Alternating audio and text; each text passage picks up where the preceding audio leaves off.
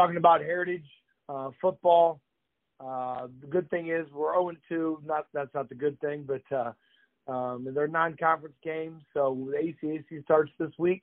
So I think if you followed high school football around the area, it's definitely been crazy with some of the teams that have won, some of the teams that have lost, and the manners in which those have happened. So still coaching high school kids, and it'd be interesting to see how things play out. But we got Woodland, and it's a conference game, so after Friday night, we could be 1-0 in the ACAC, which is a good place to get going. So until next time, Patriots.